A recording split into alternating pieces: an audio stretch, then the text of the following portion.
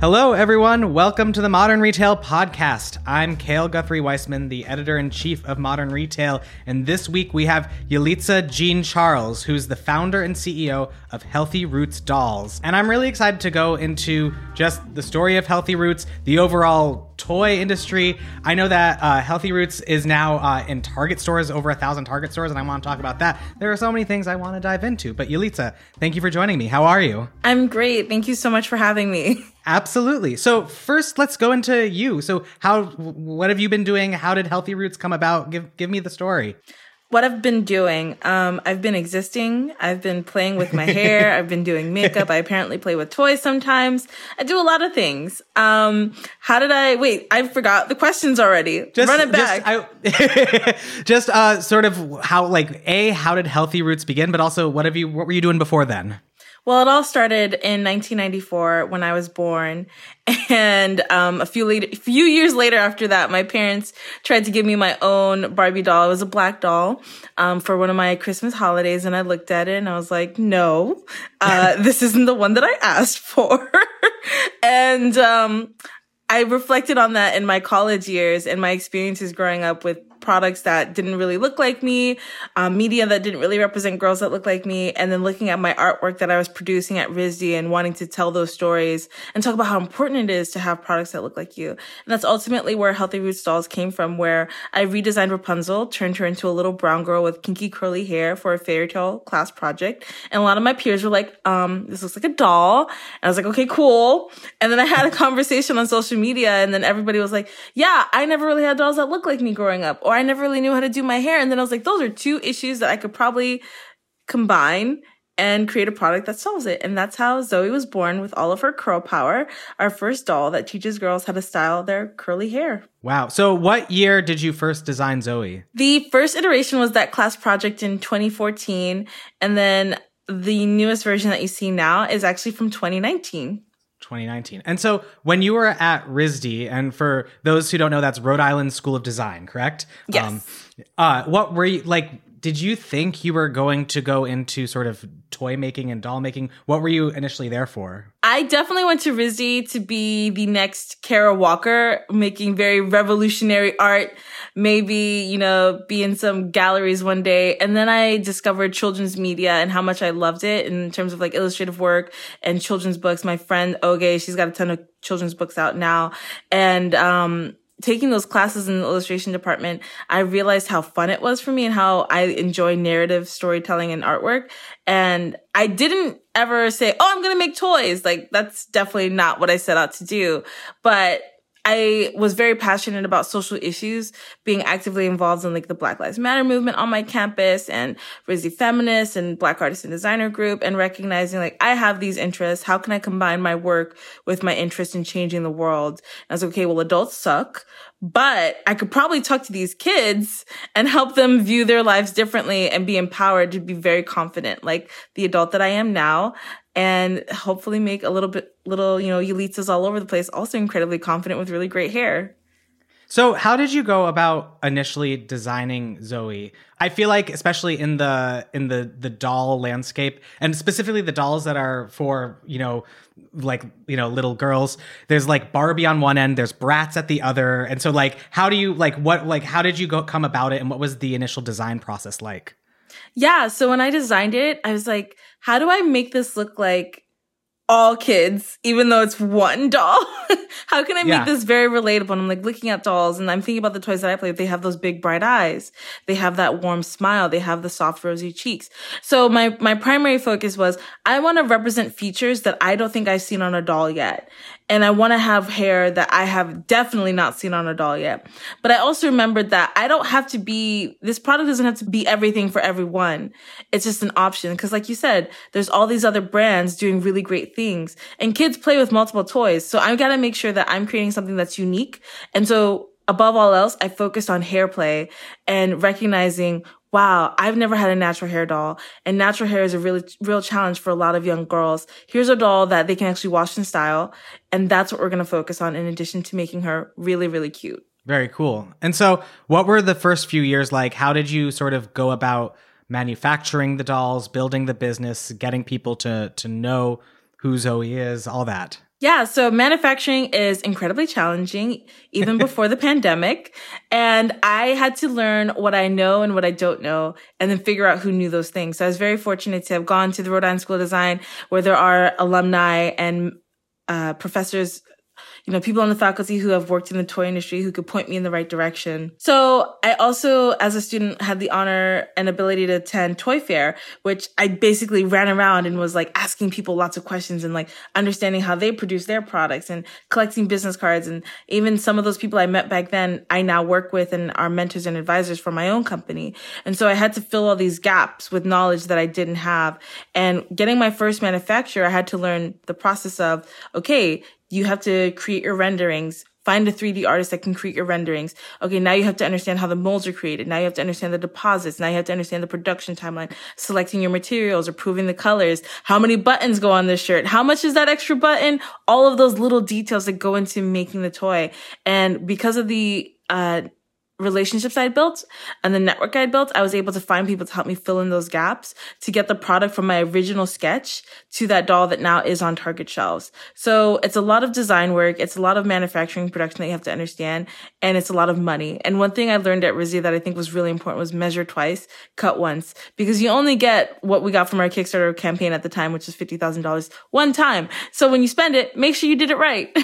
Yeah. So did it all go to plan with that 50,000? Were you able to do everything you need to do? Sort of how did the roll up go and the distribution and all that jazz? We were able to do what we could do with that amount of money, okay. Which, you make every dollar count. But now when I look back, I'm like, I can't believe I did anything with that. Cause like even $100,000 isn't a lot of money when I think about production and, ordering several thousand units of products and covering shipping costs and things like that. And so I was able to learn because I worked with a tight budget. I think it's helped me work smarter, and being able to, be very intentional with our design and the choices that we're making for products. But yeah, it had its own challenges. What was your target price point?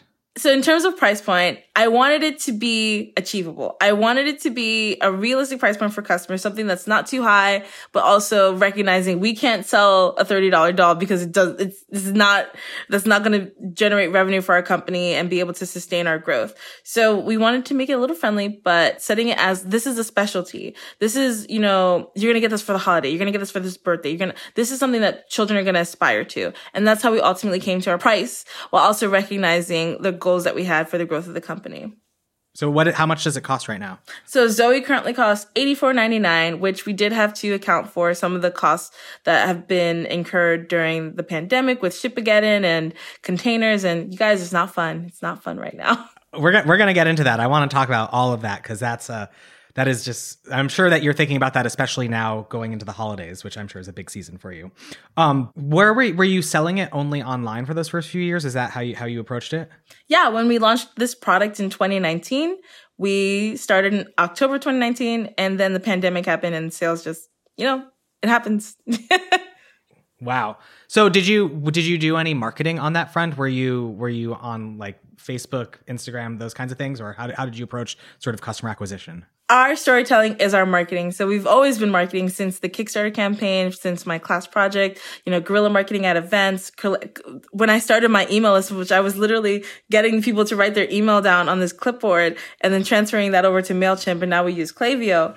And it's always been, I guess, strategic in a way of like using our story, using our PR and building up our social media platforms organically on Instagram, Facebook, Twitter, even LinkedIn now. And so we've always been marketing. In October 2019, we launched our partnership where we redesigned our product and we launched it with My Black is Beautiful. They had a really cool hair care line that they were also launching that year. And that was our way of introducing the product and our brand to new audiences that didn't understand, oh, this is a new 18-inch doll that's super cute and has hair you can style. Oh, and it comes with products you can actually use in the doll's hair. And here are those products. So we've done the digital marketing. We've done, the PR. We've been nominated for Doll of the Year, winning, Parents' Choice Awards, all these things. And most of it has been organic and a lot of it has just been, I don't know. It's pretty awesome. Like we went viral last year. I almost forgot to mention that organically on my own personal Twitter. And I think it just is the power of storytelling and putting your content out there. So did you, I'm so fascinated specifically with businesses that I feel like going viral and sort of organic has been how, like, that seems to be the real way specifically for a lot of platforms like Instagram, Twitter, and TikTok. And so were you making this content with the idea or, tell it, like, were you hoping I'm going to go viral, or were you just sort of, it happened, it resonated, and then from there you saw sales go? No, going viral is terrible. You run out of inventory. You don't know when it's going to be back. No, I never post anything on the internet. I was like, this is going to be it. Beyonce's going to see this. Absolutely not. My intention with my content is, this is what I talk about on my personal platforms. I talk about, loving yourself. I talk about hair. I post selfies. I post about my traction with my company. And I think it's really authentic and it clicks with people. And so it's a combination of being consistent with what you're talking about, like having great things. People love positivity. And then also the timing of our country at that time where they're looking to amplify those kinds of narratives. It's like, here's a young person of color who's doing something really powerful for other children of color. All right, that's great. Let's share it. So I don't think there's any formula to going viral other than consistency and great content that speaks to a broad audience. So when you have this big organic marketing push and you're telling your story, I imagine how it's working is that it's resonating with people's parents, or maybe their aunts and uncles, different family members who are, maybe a little bit older than the target. Are you thinking about doing more marketing that is targeted to the kids themselves, or are you seeing kids who are seeing your story and saying, wow, she's like so cool, I want her doll? How does that work? I think it's really funny because I am neither a kid and I am neither the older person. I'm this person in the middle, and I'm somehow trying to talk to everybody. And we ultimately find that our consumers, our customers are, the grandparents, the aunties, the parents. But the person actually playing with the purchased item is the child. And my story resonates really well with those grandparents and those parents who are like, I never had this growing up. I relate to you. I see what you're doing. I think this is valuable for my child. Now, do I want to be the Jojo Siwa of toys? I'd love to be that. Let's make it happen. But that's still a space where I'm trying to figure out, how do we market to children in a way that is ethical and also tells a great story and do I become an animated character? What am I supposed to do? We'll figure it out. So you mentioned that you have accessories with Zoe. Is that correct? Yeah, that's what every toy is about. Yeah, I mean, I don't have any kids. I have a niece, actually, I should know this, 2 nieces and a nephew. But the 2 nieces play with toys, and my nephew's just really young, and so he'll probably one day play with dolls, I imagine. Anyway, all that to say, do you what is the product expansion strategy? Is it just that you're going to focus on Zoe? As you add more accessories, are you also going to add new characters? Sort of, how are you thinking about all of this? I think the amazing thing about toys is the opportunity to expand on play patterns and experiences. And so it's like, okay, great. You've got the base model, which is Zoe 101. And then what can you add? Let's add outfits. Let's add a curl power kit with products that you can use on your hair and your doll's hair. So we're literally just scratching the surface with those things. And you can see any brand that's expanded into animated series, apparel, school accessories. There's so many things. I don't even know what we're going to be able to do. It's a lot. And I know it's going to cost more than $100,000. So we'll see what we can do next. We're going to take a quick break and we'll be right back. Talk to me about distribution as you've ramped up. So you've seen extreme demand. You sell out when you go viral. Sort of how were you handling all of those constraints between 2019 and 2020? And then we'll go into this year soon, but I wanted to hear about that sort of ramp up. Yeah, so from 2019 to early 2020, we had just launched the product and we'd found our footing with our digital marketing campaigns as well as our paid media and our organic social media, consistent email marketing, social content posting, PR and press and coverage, and just word of mouth. So celebrities, influencers, customers sharing it. And then with the pandemic, saw an increase in online sales because people can't go into stores. And so they were finding us, our ads are working, our funnel was working, everything like that. And then with the viral moment, what happens is your inventory is completely sold out. And then with the pandemic happening, you don't know when that inventory is going to come back in. And so now you don't want to lose those leads that are coming in from your paid media, whether you're running traffic campaigns or they're just finding you organically through your social. People are telling them about it. And so the first thing I did was actually, this is very funny. The day before we went viral, we had actually sold out. And Great. And I was like, oh, we're sold out. I know that the container we have scheduled for coming in will be back before the holiday season and late summer. I am curious to see how much demand there is. So let me put on pre-orders, and if we're on schedule, we'll deliver on that time frame. And if not, we can cancel the pre-orders, and that'll be that. So I turned on pre-orders, and I'm so glad I turned on pre-orders because we would have lost so many leads had I not. And so with that, you now have to effectively communicate with customers about the delivery of their products. So making sure you're having open communication. So we started doing Facebook Lives, started doing Instagram Lives, sending weekly updates. We wrapped it around a narrative of Zoe basically coming back from a trip. So it's like, yeah, she's on her cruise ship. She's I love that. Yeah, she just container ship is a cruise ship. Yes. It's like she's on her way to the warehouse now. She's getting all packed up for you and like all that stuff. She just unpacked her suitcase. She's, got to make her trip. So we did all that, and it was really fun to watch it take off during last holiday season, even though there were shipping issues because of shipping issues. Don't even want to. It was so bad. The photos of the post office. Yeah, I remember all those. And it's like the fact that there were still consumers who were upset as if they could not see what was happening was particularly interesting to me. And even I think there were companies that were running ads that said, please order early because there will be shipping issues. I don't remember if there was like Amazon or there was a certain company that was running ads on TV about shipping issues. Yeah. And yet still. So hopefully that won't be happening this year because we all understand and are swooping things up. I mean, how did you get a lot of angry customers then who were like, where's my Zoe? Did you just see this sort of macrocosmically in the world? Oh, absolutely. We definitely had to deal with customers who were not happy with delays, who, even though we tried to provide as much thorough information on our platform in terms of when people get their orders, still having to communicate. So we actually started personally calling people. The whole team got on the phone, started calling people, letting them know where their orders were. And then we sent weekly email updates. It was a whole process. Can you please everyone? No, but you can do a bit more to communicate with your customers. Yeah, I feel like, the personal calling makes a lot of sense. I feel like a lot of the people that I talk with are like, you try to be as explicit and like, this is what's going on as possible. And then customers always will. Some won't understand, and that's just how it goes. So following that holiday season, like talk to me sort of what your overall ambitions were with 2021 and sort of, what's happened. Ambitions of 2021. All orders ship on time. Okay. Launch new products and double down on the customers we currently have. So we wanted to have a lot more returning customers because of those new products that we were introducing. And so we introduced our own online community we called it the VIP Girlfriends Club.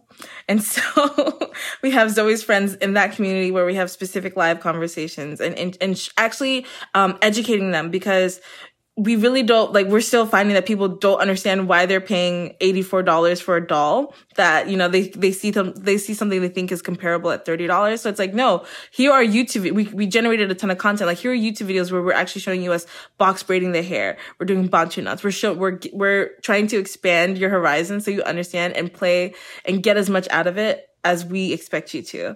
So, I want to get into how you're focusing on that broader audience, and I imagine Target probably plays into that. But I meant to ask you this before, and so given sort of your RISD background and the fact that you were thinking about, you've thought about going into like storybooks and things like that, what are like the IP ambitions you have with Zoe? Because I feel like there's like a story to be told, and there probably are plans for so much more. So how are you approaching all of that in terms of her being a character that lives in children's imaginations that have many different ways that she could manifest? I think about the experiences I had with children's media and content growing up, where I was, I loved Madeline, I loved the Disney princesses, all these characters, and how many different pieces of content. There was music, there was apparel, there were live action movies and videos. And I think it would be a disservice to not explore every opportunity that presents itself to tell a story and connect with children and grow with them. And take Dora the Explorer, for example.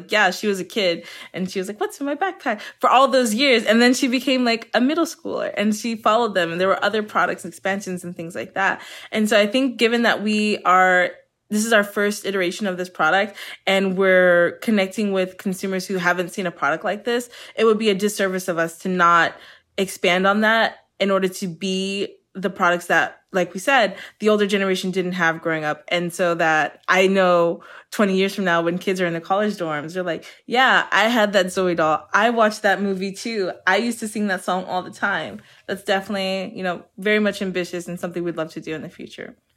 What is the first step of approaching that? I don't know. Build a great company, build a great product, find great partners. All right. So then, like you mentioned, this past year, it's been about sort of expanding the audience base to be more sort of diffuse out in the world. How did you approach that? Was it about diversifying sales channels beyond online only? Sort of what were you trying to do and what happened? Yeah. So on the back end, there's a lot of things that we're doing that I can't necessarily talk about. There are things that we're doing in terms of content, what we're communicating to our audience, what topics we're touching on, but then also retail partners. So our actual first retail partner is Camp. I'm not sure if you're familiar with them, but yeah, they're amazing. When they reached out, I was like, oh my God, I loved going to their experiences at Toy Fair because they would do these, I don't know if you've ever been to the New York City toy store, but there's like this whole back area where it's amazing. I can't even explain it because you have to experience it. It's like a kid's wonderland. It's like going to Willy Wonka's chocolate factory, essentially, but for toys. And when they reached out, I was like, I would love for Zoe to be included in that store. And so they were our first retail partner. And then also Target reached out as well. And so we launched in 1,200 Target stores nationwide. And so that was an opportunity for us to reach new customers who are like, I don't want to say reach new customers, but be another touch point because you've probably seen the viral meme. You probably saw us online in an ad. You probably saw an influencer post about us. Okay, now you're walking down the toy aisle and you actually see her in person. You can see the product. You can see the quality. You can read more about it. This is another touch point and to bring you in and even to have the kid point at it and say, I want that. So that's how we've been approaching it. So talk to me about the Camp stuff because Camp is super fascinating because it is so experiential and it's a buzzword, but they are very experiential because it's about kids going there and playing and there are people dressed up who are playing with the kid. I don't know. It's like such a crazy cool place. So what did you use that as a way to even test out how kids interface with the doll? Sort of what and were you looking at that just as a sales volume channel or something else because it's such a unique retail environment? I definitely approached Camp as an opportunity for us to get a foot in the door with a toy retailer. And we didn't design a unique experience for Camp, but we definitely plan on partnering with them in the future in any way we can. I just think it's cool that Zoe's there. Yeah, absolutely. And so same question, but for Target, do you think being in Target is just a way to get more mind share so that people, connect the dots? I saw that piece of social media and now I see it in there. Or are you seeing it drive much more volume? Sort of what is the overall play with that? I definitely see it primarily as mindshare and also recognizing when we partner with people, whether it's a company and influencers, it's people who have shared goals. And Target is definitely one of those companies for us because when I think about Target, when I was shopping for natural hair care products and I started my journey, I would go into Target and they had the products. They created space for those products. And throughout this past year, if I'm not sure how closely people watch, but they've partnered with so many different artists and designers and product companies across categories that are POC owned, women owned, things like that. And I wanted to be a part of that because I see their commitment to it. And even recently them announcing their goal of spending, I think, how much, I can't even remember. It was like 200 million or something with Black owned businesses, by a specific target date. And so that's one of the main reasons we worked with Target because we have the shared value. We understand that they are investing in us as a company and they see the vision, they respect the product, they love it. And it allows us to reach more people. So when they said we want you to be in 1,200 stores, how much did you have to ramp up production? Was that just sort of a shock to the system or were things in place and you were able to get them there? It was a shock to the system. Because, initial order size and then maybe, stuff gets added and stuff gets added and stuff gets added. So you have to be able to meet that demand. And so we had to, we'd always worked with I think one thing when you have a physical product company, you're always talking to your manufacturer about what are our capacities? How much volume can we do in what time frame? So those are conversations we'd always had with our manufacturer. Now it was just actually doing that work and seeing how quickly we could get it back in. How much diversifying on your manufacturing have you had to do? Have you had to switch factories at all? Or how have you been dealing with all of the crazy hiccups that have happened over the last 2 years? Yeah, we haven't had to switch any factories, but we have added new partners for all the different products that we have. And so we've been working on maintaining those relationships and bringing in more so on our side team members to help manage those relationships and stay on top of supply chain, production, testing, shipping, and all those things. Got it. And what would you say, like, what are your overall brick and mortar ambitions? Is it on a sort of retailer by retailer basis, or do you see, Zoe being in every possible place that sells toys if possible? My goal is not to be in every store, but my goal is definitely to reach as many children as possible. And if that means having a lot of retail partners, we're more than happy to do that. Got it. And so let's talk about the holidays, because I feel like that, I'm sure, is top of mind for you, although I'm sure you've been thinking about it for a long time now. What are you seeing happening? How have you been sort of preparing for, the fulfillment crisis that is probably going to happen? Like, what campaigns have you been running? How have you been approaching this holiday season compared to last? Yeah, so this holiday season is a bit different because we actually have inventory this year. That's always good. So we have inventory, we have new products. We're getting to see the diversity in purchasing and like how the average cart size has changed with new products versus having the one individual. Okay, what are people purchasing more? And now we can see those trends over time. And then also preparing by getting a really great fulfillment partner, where we had challenges last year. Now we have a fulfillment partner that understands our demand, the flow that we're expecting, how like the expectations of our customers. I like to say, we're basically Santa. If we fail children. So let's not. And then also our team. So because we went through such a hectic holiday season last year, the way we were able to prepare in advance, get our digital assets created, have our content, like planning all those things and knowing like customer service, are you ready? So those are things we were able to prepare for because we had already experienced it. What are you doing on sort of the last minute front? I know that some brands are like getting, if someone orders, needs a doll, for example, a few days before Christmas, are you going to be working with a third party fulfillment or a courier of some sort to get them? Or are you just sort of at the whims of the big parcel services? We don't make promises we can't keep. Okay. No. Are you spending more money to keep your promises? We set realistic expectations and we over communicate. And so we have been directing customers to purchase earlier rather than later. And even on our own site, just putting an early cutoff of this is the latest we can guarantee Christmas delivery. And any later than that, we can't. That makes sense. I hope you don't have too many angry customers this year, though. I'm sure no matter what, that always happens. People get pissed off. Yeah. But I wanted to ask, and this is kind of different from what we were talking about, but you mentioned how paid media has been a healthy part of your marketing. How have you felt impacts of the latest changes to like iOS 14 and Google, like all the things with the cookie that makes it more difficult to track and also get good analytics about who's interfacing with your ads? Has that impacted your strategy at all? Yeah, you definitely have to make changes. And so I think with people who are constantly testing their ads, it's not that crazy. So you're able to say, okay, this strategy isn't working. Okay, instead of targeting these audiences, here are the changes we're going to make to target these audiences with retargeting campaigns specifically and conversion campaigns specifically, and testing your creative. So getting into your, we love UGC. It performs really well. And then we also like to use our earned media in our ads, as well as really compelling product photography. So starting to test that with new audiences and focusing on conversion and retargeting is something we've worked on as well. But yeah, it definitely created some challenges, but just you rework it. I will say the one other thing we did was really focus on email marketing and we also introduced SMS this year.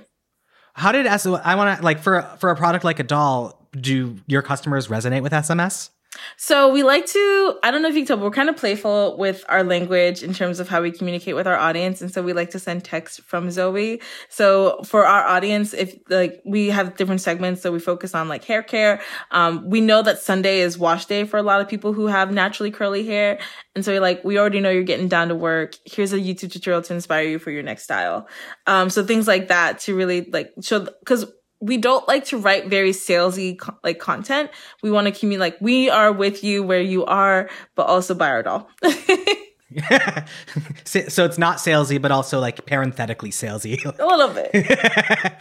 So what's the big plan for next year? Is it product expansion? Is it getting into more doors? What's top of mind for you? Top 3 things that you're hoping to accomplish? Oh, it's 1000% product expansion. And This year was great because people stopped asking me for new products.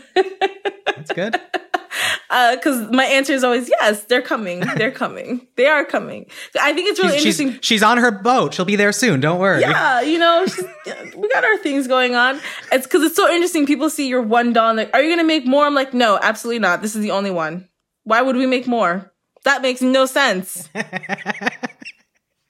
Duh.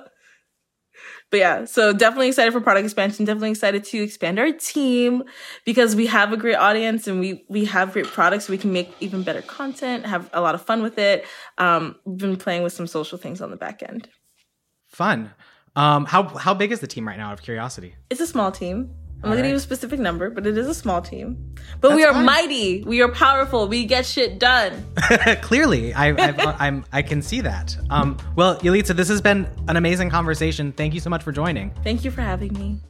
And thank you for listening to this episode of the Modern Retail Podcast, a show by Digiday. If you haven't already, please do subscribe and head to Apple Podcasts to leave us a review and a rating.